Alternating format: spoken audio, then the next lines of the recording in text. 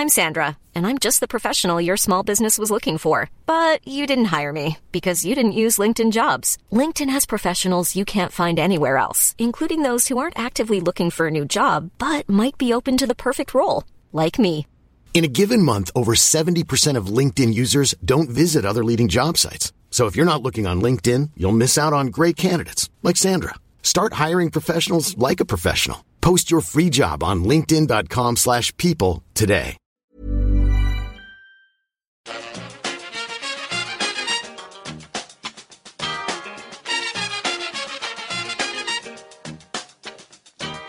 Bring it fast. Hello and welcome back to the EPL Roundtable. I'm your host Kevin DeVries, and as always, if you'd like to reach us at the podcast, you can do so by either tweeting us at EPL Roundtable or emailing us at eplroundtable@gmail.com.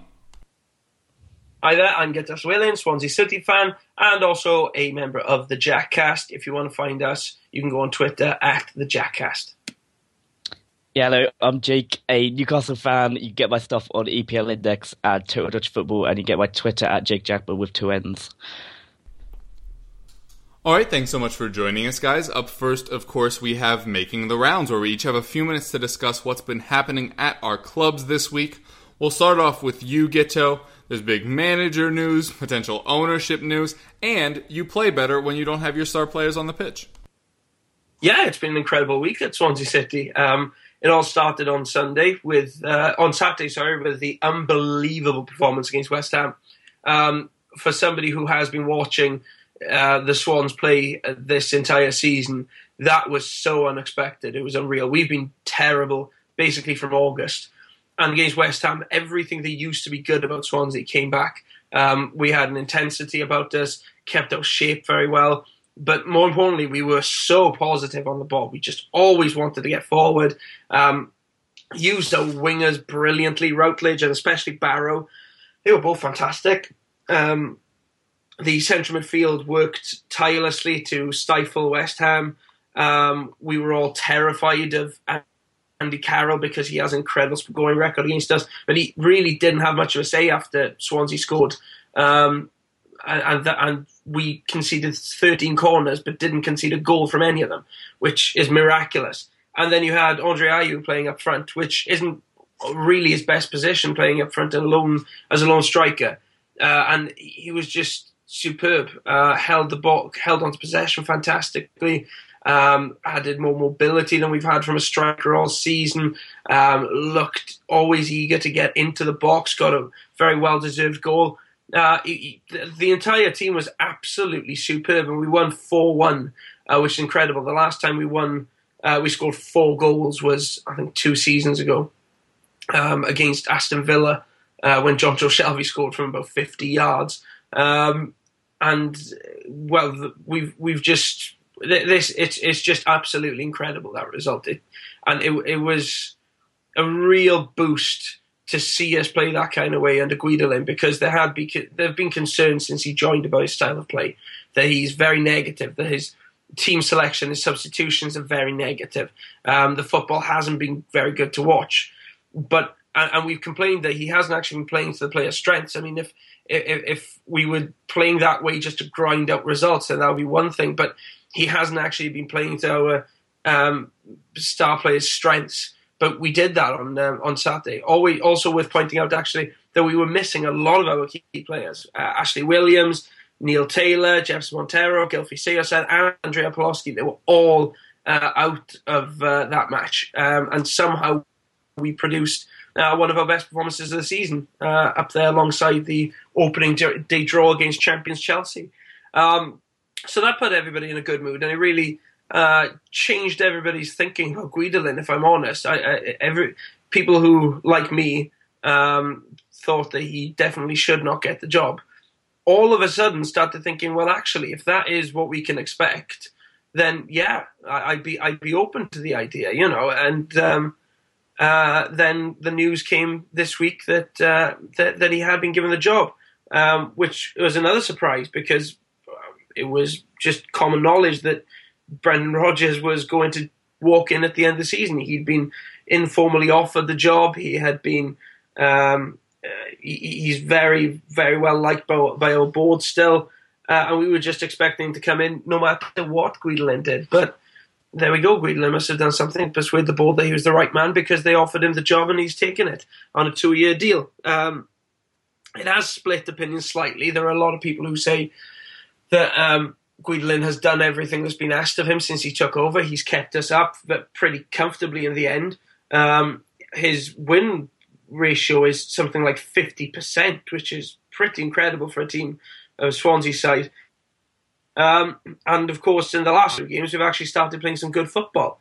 But there is also that other side, which is that in many games, in many of our better performances before the last 2 games came when he was actually ill in hospital and under the supervision of Alan Curtis. Also, the style of football, as I said, has been dreadful under him. He hasn't been playing to players' strengths. Substitutions have been a real issue. And there was a feeling that, if he does keep on with that overly cautious approach, the Swans will be back in a similar position next year, and we may not be so lucky. The big point everybody's making now is that we need to build on what was great against West Ham, and I'd like to see that start against Man City over the weekend, where I definitely think we got a chance of beating them, because they're not very good at the moment, even though they've been let off the hook by Man United's defeat in midweek at Upton Park. Yeah, another interesting thing that we'll jump into as the topic, but bears note, is there was a point a year and a half ago, maybe, where it looked like all the former Swansea managers were doing really well. You had Martinez at Everton, then you had Rodgers at Liverpool. Obviously, you're not getting either of them as you've re-upped there with Guidolin, but is there any sense of maybe disappointment from a long-term aspect that maybe this coaching tree that it seemed you had created and was flourishing maybe now not be as great as it seemed? Yeah, there is a bit of disappointment in it. I mean, Martinez was public enemy number one when he left you, because you may have noticed he does like to speak very positively about absolutely everything. And what? No. What? Yeah. When did this start? So when he was at Swansea, when we were in League One, and I have to say, the football we played in League One was on another planet. It was the best football we've seen from any team in League One in its history. It really was. It was so far ahead of its time. And he kept on saying, no, this is, the club that I love. If the only way I'd leave here is if I was sacked again, he would never leave, etc. And then the first club that comes calling, Wigan Athletic of all clubs. I mean, no offence to Wigan, but a little bit. I've been to Wigan. I mean, seriously. They came calling and he went down. Everybody was very, very hurt. It was like basically a long-term girlfriend just dumping you and going for some fat guy. It really hurt massively. It really did. And there are still people who bear a grudge, but generally people have got over it and, wish Martinez well. And then Rodgers, of course. It's very similar what's happened to both of them at the new clubs, actually. They started off very, very well. They had that golden season where Liverpool were chasing the title, Everton chasing Champions League football. But their flaws have come. They've never, ever addressed those flaws in their side. And they've come back to bite them. And people have been asking, would you take Martinez back after he's been sacked? And the answer for most people at the moment is no, because as much as we loved his football, you look at what he has done with Everton, particularly the defence, and you think, well, actually, long term, he's just not got it right at that club. But it is sad. It really is. All right, and Jake, very disappointing news for Newcastle. Sunderland's win yesterday means that Newcastle are indeed going down. Maybe didn't hit you like a ton of bricks, as while everyone else on this podcast remained optimistic for you, you were kind of saying you always felt like you were a step behind. How did you take in all of that? Yeah, it's still disappointing. It's never nice to be relegated from the Premier League. But yeah, I have been saying for quite a few weeks now that I thought we didn't have enough games, and we're a bit too far behind, and we made the change a bit too late, and that's turned out to be true, sadly. But yeah, Sunderland getting out of it wasn't really that much of a surprise. I think I said around Christmas time when I came on at some point that I thought they'd get out of it, and they have done.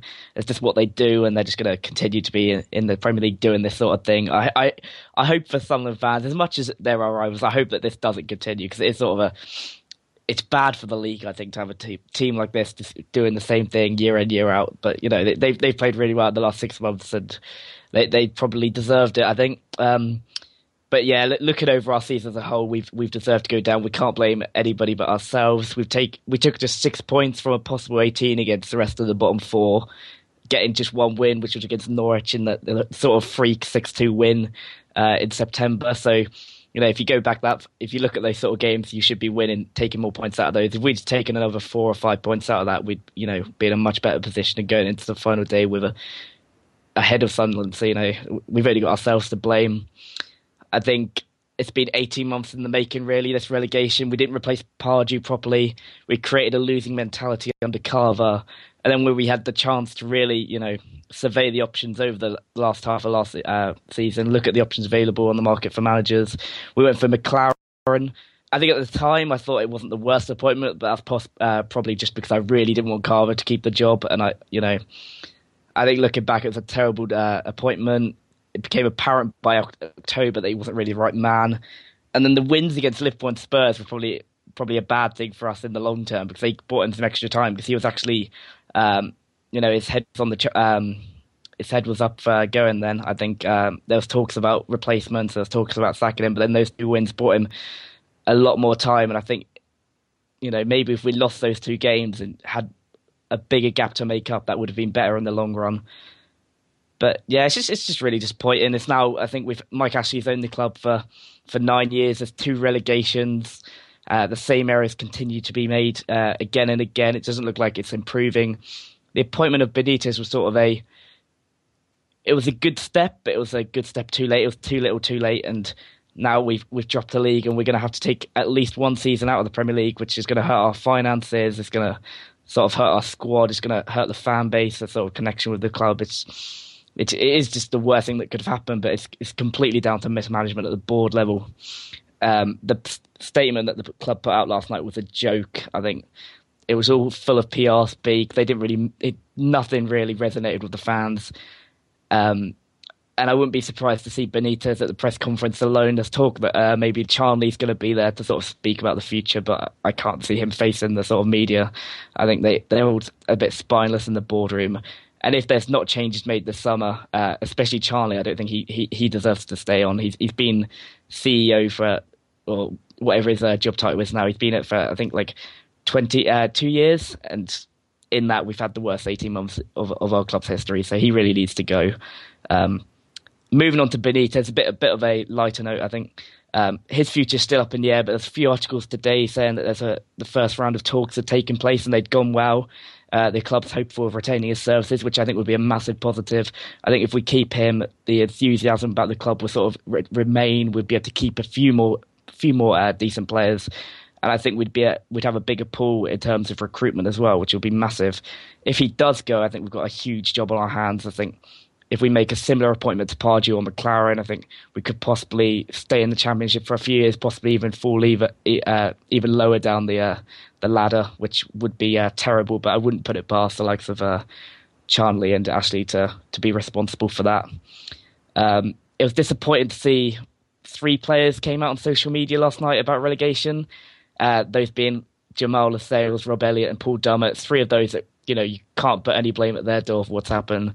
Like Sissoko and Wijnaldum, they've just been quiet, and I think they gave up months ago. They know they're going to get moves away, and personally, I don't even want them to play on Sunday. I just want them to leave the club. I wouldn't if you said to me now they'll both stay in the Championship, I don't even want that. I just want them to leave.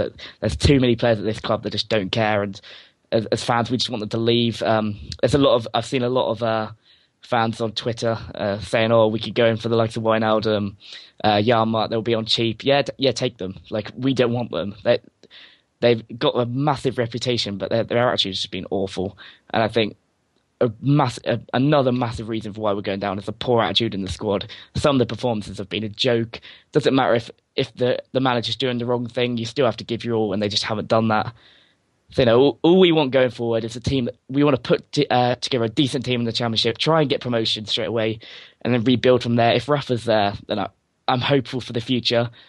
I mean, Gito would say as much as anyone, and watching the playoffs today, there's Portsmouth fans as well, Football goes around in cycles. You have your time at the top. You have disappointments. And we're currently going for a bad sort of 10 years under Ashley, but things will get better. We will be back, and, I can't see Newcastle dying as a club. It's sort of just a bad period, but yeah, we'll recover. Is the blow lessened any by the fact that Aston Villa, who are also considered a big club throughout most of their history, are going down as well? Not really. I think we have to look at our own achievements as a club in solitary. We don't want to compare to other clubs. They're in a much worse position than we are, and I don't really see them as a threat next year in the Championship. To be honest, I think we're going to be in a much better position to take on that league. But I mean, I don't really like Aston Villa as a club. It's nice they're going down, but at the same time, I can't really say how bad they are, because we've been not as bad, but we've been pretty bad. So yeah, it doesn't make it that much better. All right, and you mentioned a few people who are at blame, but if there was one person that you're putting the blame on for this season, it is Mike Ashley. You can't put it on anyone else. He's responsible for everything. So that he gave the interview last year saying that he's the person responsible. So yeah, we'll blame him. The sooner he goes, the better. I think I just wanted to sell the club and move on. Fair enough. On to Tottenham. It's finally happened, guys. Mauricio Pochettino actually signed his new extension through 2021 yesterday, or 2 days ago, as you're listening to this. Everyone on the internet lost their minds because Mauricio Pochettino met with Sir Alex Ferguson. Everybody was like, oh snap, the Mourinho deal hasn't gone through, now it's going to be Pochettino to Manchester United. Some of the more weak-hearted amongst the Spurs fans jumping on that bandwagon as well. The oh dear me brigade of Tottenham fans. Despite everything that Mauricio Pochettino has ever said about Sir Alex Ferguson is how he wants to emulate him and thinks he can do it at Tottenham. And then they see him with him, who he's mentioned as one of his idols, in a very public setting in London. It's not like this was it wasn't the covert meeting that some papers were saying it was. And then obviously he ends up staying. I thought this was a tremendous non-story that has been resolved as a great story for Tottenham, which is Mauricio Pochettino committing himself to the club for a longer time. I've already seen some people try to defend their overreactions yesterday by saying now the buyout clause is larger in Mauricio Pochettino's contract. Quick. How many contracts has Daniel Levy included a buyout clause in? I'll give you a hint. It's 0. It is a policy that he does not use. So those people can also calm down. The future is very bright for us, however.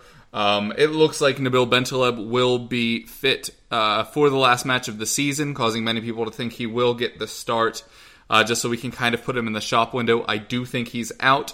I think Nasser Chadli falling short of the Belgium squad will make him reanalyze his position at the club.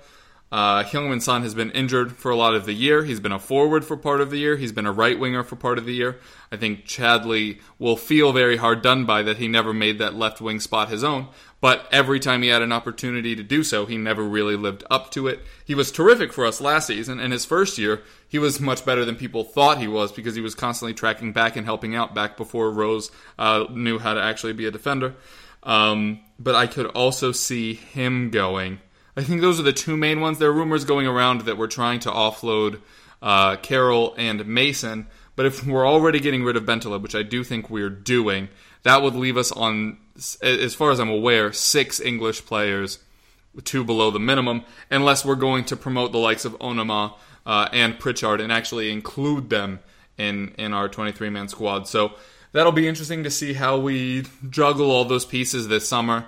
We've been trying to get rid of Tommy Carroll for about 3 years now. Gitzo, you're hot and cold on him. You want him now? Or are you on the no side of this now because Key can barely get into your side? we'll take him. I mean, he's a good little player, but I don't think any team would mind having him. I just don't think anybody wants to pay for him. Yeah. I mean, a couple of million, yeah. But he's never going to make it at Spurs. There's no doubt about that. No. And I think he'd be good going to a club like a Burnley or something like that. You know, what would be fun? Go to Newcastle. A player that actually tries hard, can pass deep from the midfield, unlike John Joe, isn't a massive expletive, and get you back up. Yeah, they're the type of players we need to be going for, to be honest. Yeah, do it, man. You heard it here first. Tommy Carroll to Newcastle. I alluded to it there with Chadley. The Belgium squad has been announced. Is it Belgium squad because you're using it as the country, or Belgian squad because it's a squad of people from Belgium? I'm not sure. We're not going to get into the grammar of it here. But Moussa Dembele, Jan Vertonghen, and Toby Alderweireld all make the side. The interesting thing is that without Vincent Kompany, I feel pretty confident in saying that Toby and Jan are the two best center backs in that Belgian squad. The problem is they're also the best wingbacks in that squad. So I'm really not sure how that's going to work out for them. Hopefully they get to play their actual position. I think it would be hard not to. I think you could play Vermaelen at right back if you had to. I don't know what you're doing at left back. It really is a mess. That's, 10 years from now, Belgium is going to have only wing backs. It's going to be like what happened with Brazil, where they had so many good attackers for so long that this current generation, they're better defenders than attackers, because they were told that's where they'd be able to get into the side. I just feel like that's going to be a generational thing. But Belgium's sorely lacking there. But I am pleased to see those three guys going. And some people saying that Chadley's hard done by, and he's just not. Like, Divock Origi is hurt, but he's done very well this season. He can deputize it forward or on the wing, which saves you a spot for not midfielders. I don't know if you guys saw the team that they announced. Only 4 quote-unquote midfielders they're taking, but they're counting, De Bruyne and Hazard as forwards, which I think is generous. So it's not as bad as it looked on paper, but it is still a very strange team selection. But yeah, so that was interesting. There was a leaked England squad. It feels like people are losing their faith in it. As soon as it first went out, everybody was like, yeah, we're on board. Now people are being a little bit more hesitant on that. But it would have seen Walker and Rose miss out. I think, funnily enough, Walker may be the more deserving of the two, just because Rose didn't do particularly well in his last call-up. Gave away a penalty, and he easily could have given away a second, in that he did give away a second. They just didn't call it as a penalty in the Netherlands match. But, not feeling too hard done by there. Kane, Ali, and Dyer do look more favorable, whether or not this particular leak was true. I think it is very likely that they stay in. Part of White Hart Lane is already being torn down. Just one of the corners to really allow us to build over the summer. So there will be a decrease in seating at White Hart Lane next season. They're already replacing the current season ticket holders to other spots within the stadium, but it will be down next season, which does make the Wembley for Champions League thing look more likely, which disappoints many Spurs fans that wanted to have like a Champions League send-off at White Hart Lane. So that doesn't look as likely now, but if it means that the stadium is guaranteed ready for the beginning of the 18-19 season, then I can see why that would be the large-scale decision that they'd make. And as many Spurs fans had pointed out this week, Daniel Levy has fallen under a lot of criticism throughout his career at Tottenham. But if you look at what's happened to some pretty big clubs like Villa and Newcastle, it really draws into stark relief that our complaints about Levy are very small in comparison. The last Levy/Pochettino thing is in the announcement of Pochettino's extension. He is no longer being referred to as head coach and is now actually being referred to as manager. Some people think that's a super big deal. Some people think it isn't. I'll leave that out there for you guys to decide. But clearly he has a big impact on things off the pitch as much as he does on the pitch, and very happy to have him through 2021. When you're ready to pop the question, the last thing you want to do is second-guess the ring. At BlueNile.com, you can design a one-of-a-kind ring with the ease and convenience of shopping online. Choose your diamond and setting. When you find the one, you'll get it delivered right to your door. Go to BlueNile.com and use promo code LISTEN to get $50 off your purchase of $500 or more. That's code LISTEN at BlueNile.com for $50 off your purchase. BlueNile.com, code LISTEN. Hey, I'm Ryan Reynolds. At Mint Mobile, we like to do the opposite of what Big Wireless does. They charge you a lot, we charge you a little. So naturally, when they announced they'd be raising their prices due to inflation, we decided to deflate our prices due to not hating you. That's right. We're cutting the price of Mint Unlimited from $30 a month to just $15 a month. Give it a try at mintmobile.com/switch. $45 up front for 3 months plus taxes and fees. Promo rate for new customers for limited time. Unlimited more than 40 gigabytes per month. Slows full terms at mintmobile.com. Today, Roberto Martinez sacked by Everton. I don't think it was particularly a big surprise. But do you think Everton were right to do it before the end of the season? And does he deserve, or will he land another Premier League job next season? I think Everton was just waiting for the, by the looks of things, for the Dutch season to finish and for De Boer to become available at Ajax. That looks to be moving quite quickly, actually. It's definitely the right decision to get rid of Martinez. It's just gone on far too long. During his time in charge, Everton have played some of the best attacking football in the Premier League. And but gradually that defence has just got worse and worse and worse. When he inherited it from Moyes, it was quite a well-organised outfit. And it's just got to the point now where you don't actually understand what goes on there. There's no organisation. There's no thinking in anything they do. They're so open. They're so stretched. They try to play it when they really shouldn't. They're full of mistakes. It's just a catastrophe, that defence. But I think what's really done it for him is that over the second half of the season, going forward, they've not actually been very good. For most of the games I've seen Everton play, they've just been knocking it long to Lukaku most of the time. And Lukaku hasn't actually looked really motivated. He's looked like he wants to be somewhere else the whole time, and It's just got to a stage where everybody at Everton seemed to accept that it had gone on for far too long. They'd given up and they were just waiting for Martinez to go. That's just what it looked like. Yeah, I'd agree with that. I think I've always felt that Martinez is a bit too nice to be sort of a top level manager. He lost that dressing room a long time ago. You just see like the likes of Lukaku and Deulofeu, I can imagine they're quite difficult players to manage, and I don't think he's done well in that. He's just, some of his comments after matches are just bordering on sort of deluded. I think he started really well, and I think that a lot of that was because of the foundations that Moyes left for him, especially at the back. And that if you look year on year, they've conceded more and more goals. Their reliance on Lukaku this season was quite big. I thought when they brought in Oumar Niasse that might be a bit of competition, but that seemed to have gone nowhere. That seemed to be a signing that he didn't really want, and things like that are only going to make your position like look less strong to players. When players are coming in, just not playing, they'll think, "Oh, you have little control over what's going on." And I just think it was the right decision to make. I think they could do better. I think the De Boer links are very promising for Everton fans, because I've watched a lot of Ajax, obviously, where I cover Dutch football, and he's very good at organising the back. Obviously, where he's a defender, he's done very well with Ajax this season. Although they missed out on the league, he overachieved. I think PSV have a much better team and they play much better football, but he sort of managed Ajax to overachieve, which will be promising for Everton fans. And I think he needed a move. He's been in the Eredivisie too long, and he needs to test himself. So I think that's a really promising link. And if that does turn out to be true, I think that's the right decision by Everton to move Martinez on and bring somebody in who can go up to the top tier, because I don't think Martinez ever can.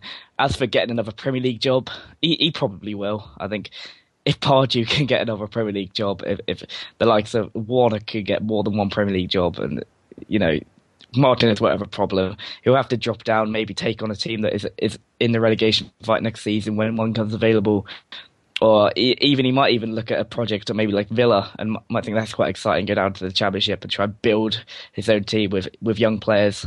But, he'll be back. He's young and he will have learned a lot from this, but he needs to become a bit more, authoritative in the dressing room, say say a bit fewer, deluded things after matches, and sort of just needs to change his approach a bit. He's a good manager going forward. He just needs to change his approach, and maybe defensive coaching isn't what he's good at. And I think maybe he should get staff members in to do that. But it's a disappointment for him. But he's only 42. He's got a long career ahead of him, and I'm sure he'll recover. Yeah, you mentioned De Boer there, and as you mentioned, you do cover the Dutch league. Do you think it would be fair to say that he'll be much more worried about setting up Everton's defense and then just lets the already talented attacking players do what they do best? Because it kind of felt that way at Ajax. Like, he wasn't really doing much with the attack. It was just there were several flair players, and he just kind of let them play. Yeah, I think that's definitely what he'd do. I think that's what anyone would do with this Everton team, to be honest. You need to get that solidity at the back, and if you get that, then if you have players like Lukaku, Barkley, Deulofeu, they're gonna create moments of magic.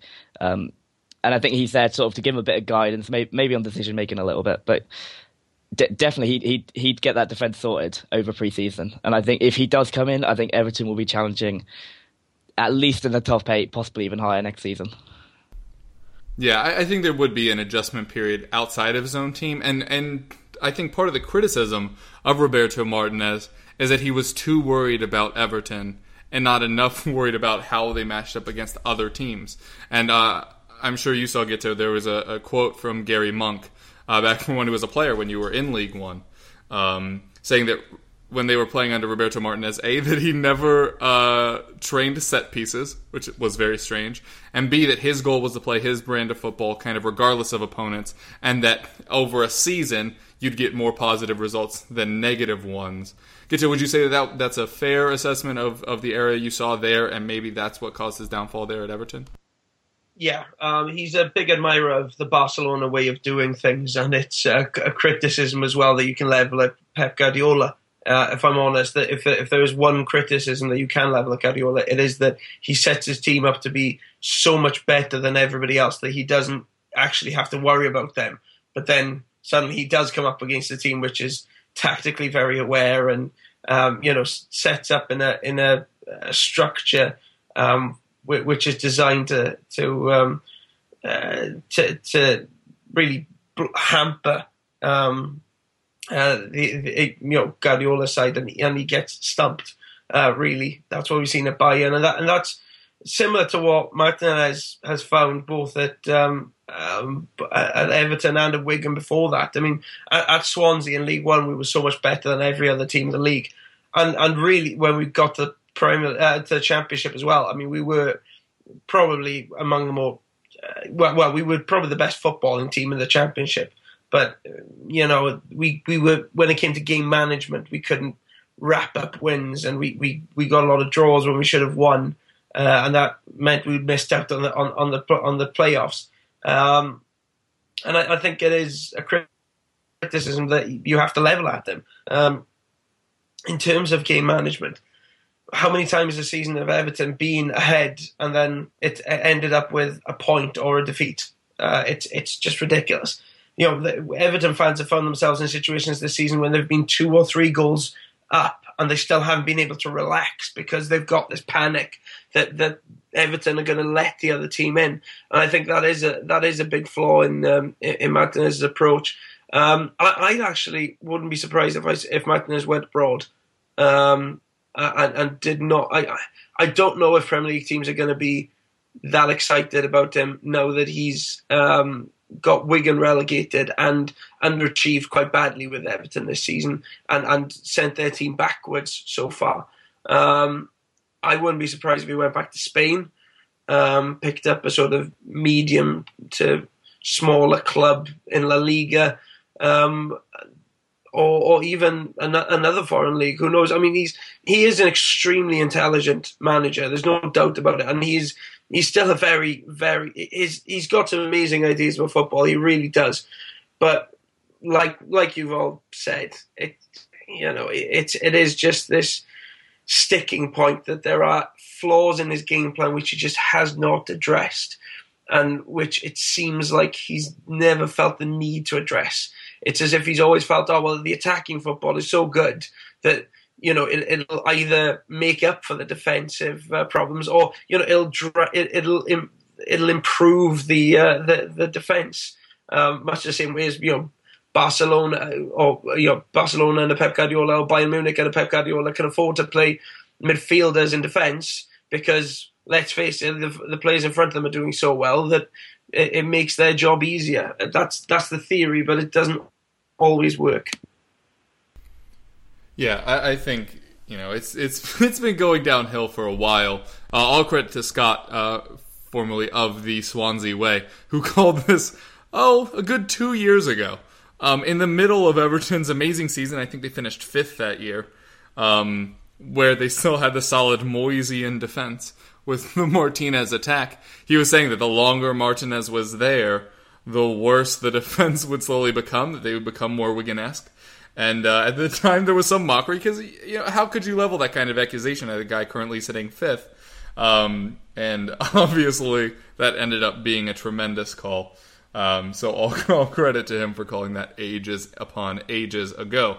I agree with what you're saying about the English people with whether or not they'd want to hire Martinez right now. I think the thing you mentioned earlier is actually a bigger problem, which is the positive spin on everything. Because in 50-50 situations, if you take a positive spin, you're an optimistic guy. But he's putting positive spins on outright negative things, which just kind of makes him look foolish in the media. Like, how many bad performances have they had this year where he said, he was either proud of the team, or things didn't go their way, or they played the football they wanted to, the result just didn't reflect that. Like, there are so many...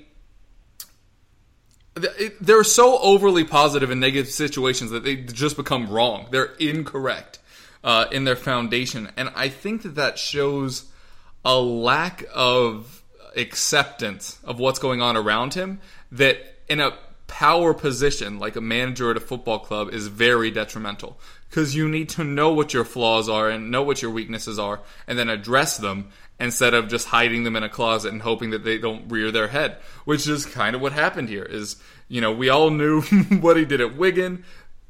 It's kept them up probably 2 or 3 seasons longer than they should have been. But the back end was always a weakness. He moved to Everton, hit it for a year or so, and then it started to creep its head out again. If he was willing to just sit down and reevaluate, he's an incredibly intelligent guy, by the way. Nobody's saying that he's dumb. Just, he needs to be a little more self-aware of his own shortcomings if he really wants to take that next step and become the manager that he thought he was going to be at Everton. When you see the quotes that his first words when he was talking to them in those negotiations were, "I can take Everton to the Champions League."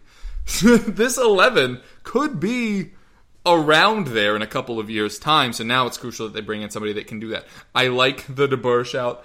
I really, really liked the idea previously of, of course, now I'm forgetting his name. I'm trying to Pochettino, where his style of coaching. Bielsa. Yeah, Marcelo Bielsa. I thought that would have been a tremendous shout, and I really wanted him to go to Swansea, Gito. When you guys were looking for a manager, I thought that would have been fun. But I agree. I think going abroad might make sense. If Unai Emery moves on, maybe Sevilla is an interesting shout. Valencia, obviously looking for a manager. I'm not sure he'd work out as well there. But yeah, I think it might benefit him to go abroad for a couple years and then maybe come back. But I don't doubt, as Jake said, that if he doesn't take a job and it's November and somebody's starting to get itchy on the trigger finger, Karanka and Middlesbrough already have plenty of problems before you add on the pressure of trying to stay in the Premier League. Something like that happens, I'm sure somebody would take a nibble. All right, and now we will move on to Player Watch, where this week we're going to be talking about, as we head into Match Week 38, a player who may be playing their last match for your club this Sunday. We'll start with Gito and Swansea. The obvious one is Bafétimbi Gomes. I really struggle to see a way that he's going to be at the club next season. He didn't score 15 goals, by the way. I could have been wrong on that. He's still got time. He's still got one more match. I think it's doubtful, but this is a guy that scored 5 goals in the Champions League match once against Dinamo Zagreb in a match which is probably fixed, admittedly, but he did do it. But yeah, he's just not done it. It was nice to see him get a goal against West Ham, although he couldn't miss it. But since the start of the season, when he started so well, he's just gone downhill. He's had a ridiculous amount of offsides, and that shows laziness and a lack of effort on his part. He's got the ability. It's just that he's not ever. He goes through long periods where he doesn't look focused, and he hasn't really been Francesco Guidolin's cup of tea. He's been less tolerant of Gomez's shortcomings than Gary Monk was, and less willing to give him a chance. And I think with Pawlowski being bought for big money in January, and Andre Ayew suddenly playing really, really well up as a lone striker, plus the prospect of another striker, possibly Wilfred Boney, who knows, coming back in the summer. His days must be numbered. He's on very big money. I'd imagine the club would be wanting to cash in on him when the summer comes. Another possible one is Ki Sung-young, who had a great game against West Ham United, but generally this season hasn't clicked. And central midfield is an area where we've got a number of decent options, and it may be that he too leaves, because again he's on quite a bit of money at the club, and if we are wanting to strengthen the squad, he may be one of the ones that leaves in the summer, but that's yet to be decided.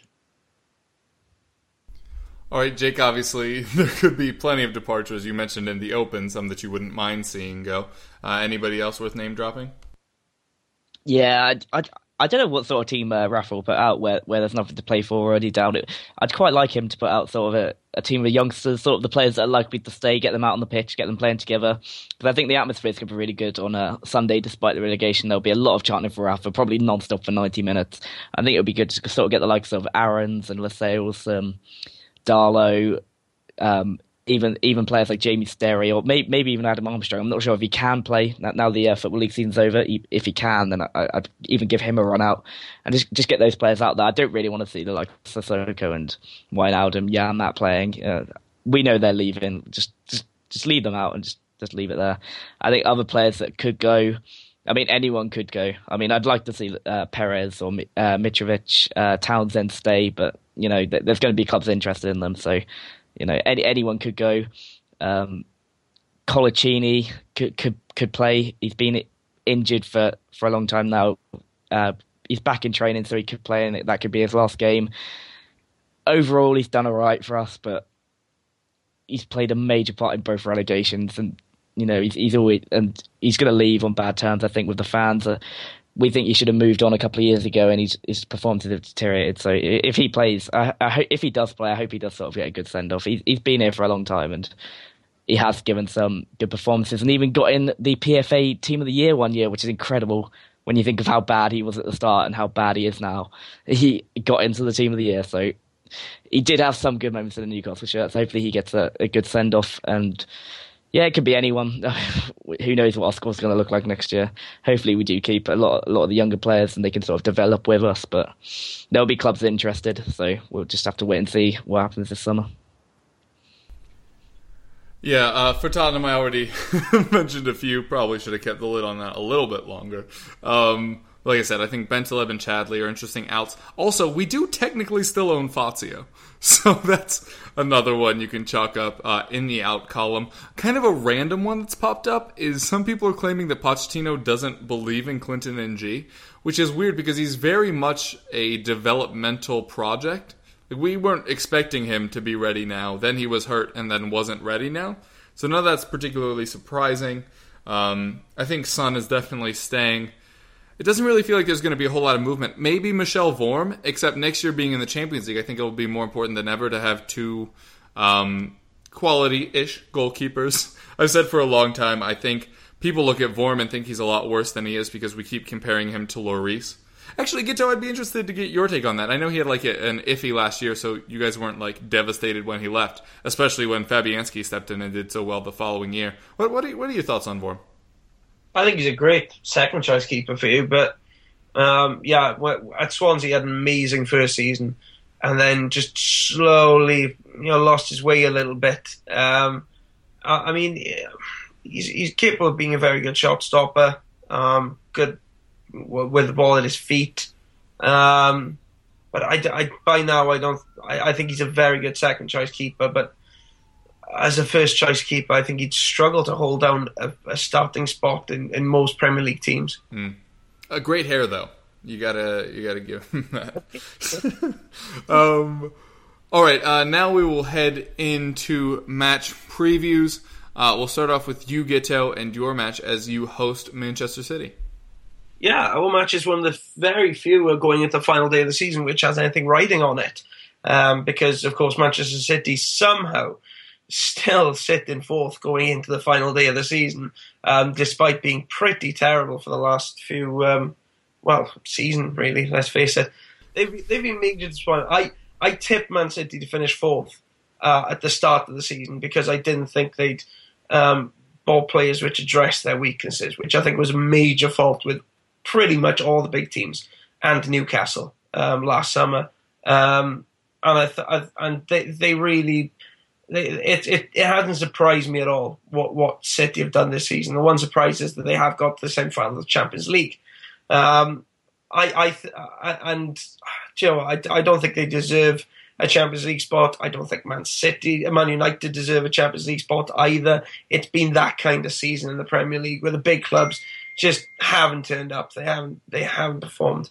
And I'd give ourselves a decent chance of beating Man City if we play the way that we did against West Ham. We played with freedom in that match. Man City are a team who are so open in their approach that they'll always give you chances. And we took 4 chances against West Ham. We looked clinical in a season when at times we haven't looked like scoring for love nor money.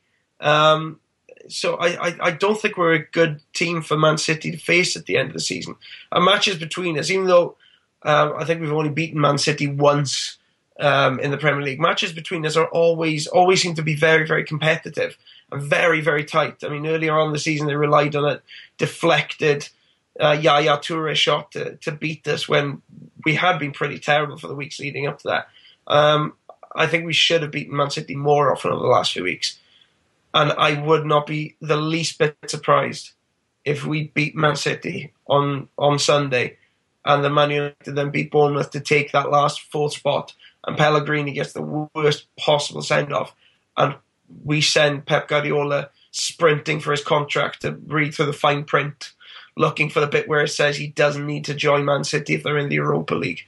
But wouldn't that be incredible if Pep Guardiola joined Man City and they were in the Europa League? I mean, it would just be insane and something which was completely unthinkable when he actually agreed to join them. Yeah, it would be pretty astounding and interesting to see how seriously they'd take a league like the Europa League. Jake, heading into this one against us, I'll let you go first and then offer my rebuttal. Yeah, it's sort of a game that we've both looked forward to and thought that maybe we'd be fighting to stay up. You'd be fighting for the title. It'll be a massive game. Turns out we're both disappointed and it means absolutely nothing. So, we still want to finish above Arsenal, so we need a draw. Oh, well, I don't really care about any result. I don't care if we finish 19-4, 18-4, whatever. I'm not really that bothered. I think for us this weekend is about, filling the stadium, chanting for Rafa, convincing him that we want him to stay, I was reading earlier from Gwilym Ballagate, obviously not the best source in the world, but we'll go on. He was saying that if that does happen, if there's non-stop chanting for Rafa, then he thinks Rafa could be persuaded to stay. So I think that's what we should do. That's the rare light at the end of the tunnel. If he does stay, I think we're in a lot better position than if we'd have stayed up and lost him, I think. So, it might be a step back, but if we keep Rafa, I feel we'd have taken 2 steps forward on our road to recovery as a club. So hopefully that goes down. As for the game itself, I'm not really that bothered.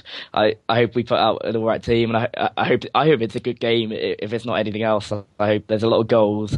It's just a classic end of the season game where you could possibly get like a 4 or 5 goals each, and it's just one of those mad games. I'd love to see that, especially as it could be the last game at Premier League game at St James's Park for quite some time, depending on how we do next season. So hopefully that goes out with a bang, and it's a good game, and we can leave happy and just sort of say, oh, that was a nice game, and now we can move on to the Euros. I'm not really that bothered in itself. I think we'll put out a pretty similar team to what we've been putting out recently. you'd hope that the players would want to put in a good performance for the fans, but again, you've been thinking that all season, they haven't been. So, yeah, I think there's going to be a few goals, but I think Spurs will probably win it, maybe like 4-2. I'll go for a 4-2. I'd love that, especially if Kane was able to clinch Golden Boot with a couple of those. You mentioned there, possibly the last game in the Premier League for quite some time. What do you think the atmosphere will be like? Will it be kind of like, this is our last match here, let's have one last hurrah of the fans? Do you think fans will still be a little despondent from going down? What do you think the atmosphere will be like? From what I've read on Twitter, I think that the ground will be full, and I think it's literally just a thank you to Rafa. I think the fans will be chanting his name for 90 minutes non-stop, and I think that's the right way to go about it. There's no point getting upset about the team, chanting for Ashley and chanting for Charlie to go, or just booing the players. There's no point in doing that. It's not going to have an effect. Do the one thing that we can do to try and keep Benitez as manager, and hopefully that goes well, and hopefully he feels something and decides to stay at this madhouse of a club. I was saying there that we still want to finish ahead of Arsenal. Are we aware that pretty much only us and Arsenal care about this little mini race that we have? Yeah, largely. And it's really interesting because Mauricio Pochettino's come out and basically said, we're just going to try to go out and win, but that finishing above Arsenal isn't the goal. The goal is to win the match, as opposed to a lot of the English players, including Harry Kane, coming out and saying, we owe it to the fans to finish ahead of Arsenal. And they do a little bit considering how much further ahead we were for a while, how much crap may have been talked by hosts of podcasts about how awful Arsenal had been while they still had a chance to finish above Tottenham, which may have not been the wisest move of all time. I do think Tottenham will be playing as hard as we can. The only issue with that is, as I mentioned on the Sunday show, Moussa Dembele has missed 5 games in central midfield, and we have 5 losses from those games. So the precedent isn't great, and one of those losses was to Newcastle without Dembele. So not as confident as I could be. Of course, Arsenal have Villa, which you, on paper, have to look at strictly as a win. We need a draw, unless Arsenal won by like 15 goals or whatever it is to equal goal difference. So I'd be willing to split honors here. Newcastle's last match, give Benitez a proper send-off for the season, hopefully keeping him for next year. I'm going to say 2-1 Tottenham, but I think it could be close, and a draw does just as well for us. All right, and that'll do us for today. So if you have any projects you'd like to plug or want to tell people where to reach you, now would be a good time. You can find us at the Jackcast on Twitter. We've got a new pod up this week discussing West Ham and Francesco Guidolin, and we should have one next week as well, looking back at the season as a whole. Yeah, thanks for listening. You can get my stuff on EPL Index and Total Dutch Football. I also wrote an article on 3 players I think Newcastle should sign this summer to lead the promotion push next season for the boot room, so check that out. And for anything else I do, I'll plug on my Twitter, which is @JakeJackman with 2 N's. All right, yeah, I'm your host, Kevin DeVries, at Kevroff on Twitter. You can find my last fantasy writings of the season over at theeaglesbeak.com and playtoga.com as we head into Match Week 38. Also listen to the FPL Roundtable, which is already up, so be sure to tune into that. Just so you know, as listeners, there will not be one big Sunday show at the end of the season. As we always do, we'll have 10 to 15-minute season reviews from each of our representatives throughout the year. So be tuned to that. Those will be coming out Sunday through Wednesday. So keep an eye out for your club. We'll be releasing them in batches, and we'll be tweeting about all of it. So you can just check that out at EPL Roundtable on Twitter. All right, thanks so much for joining us, guys. It's been a pleasure as always, and we hope you keep listening.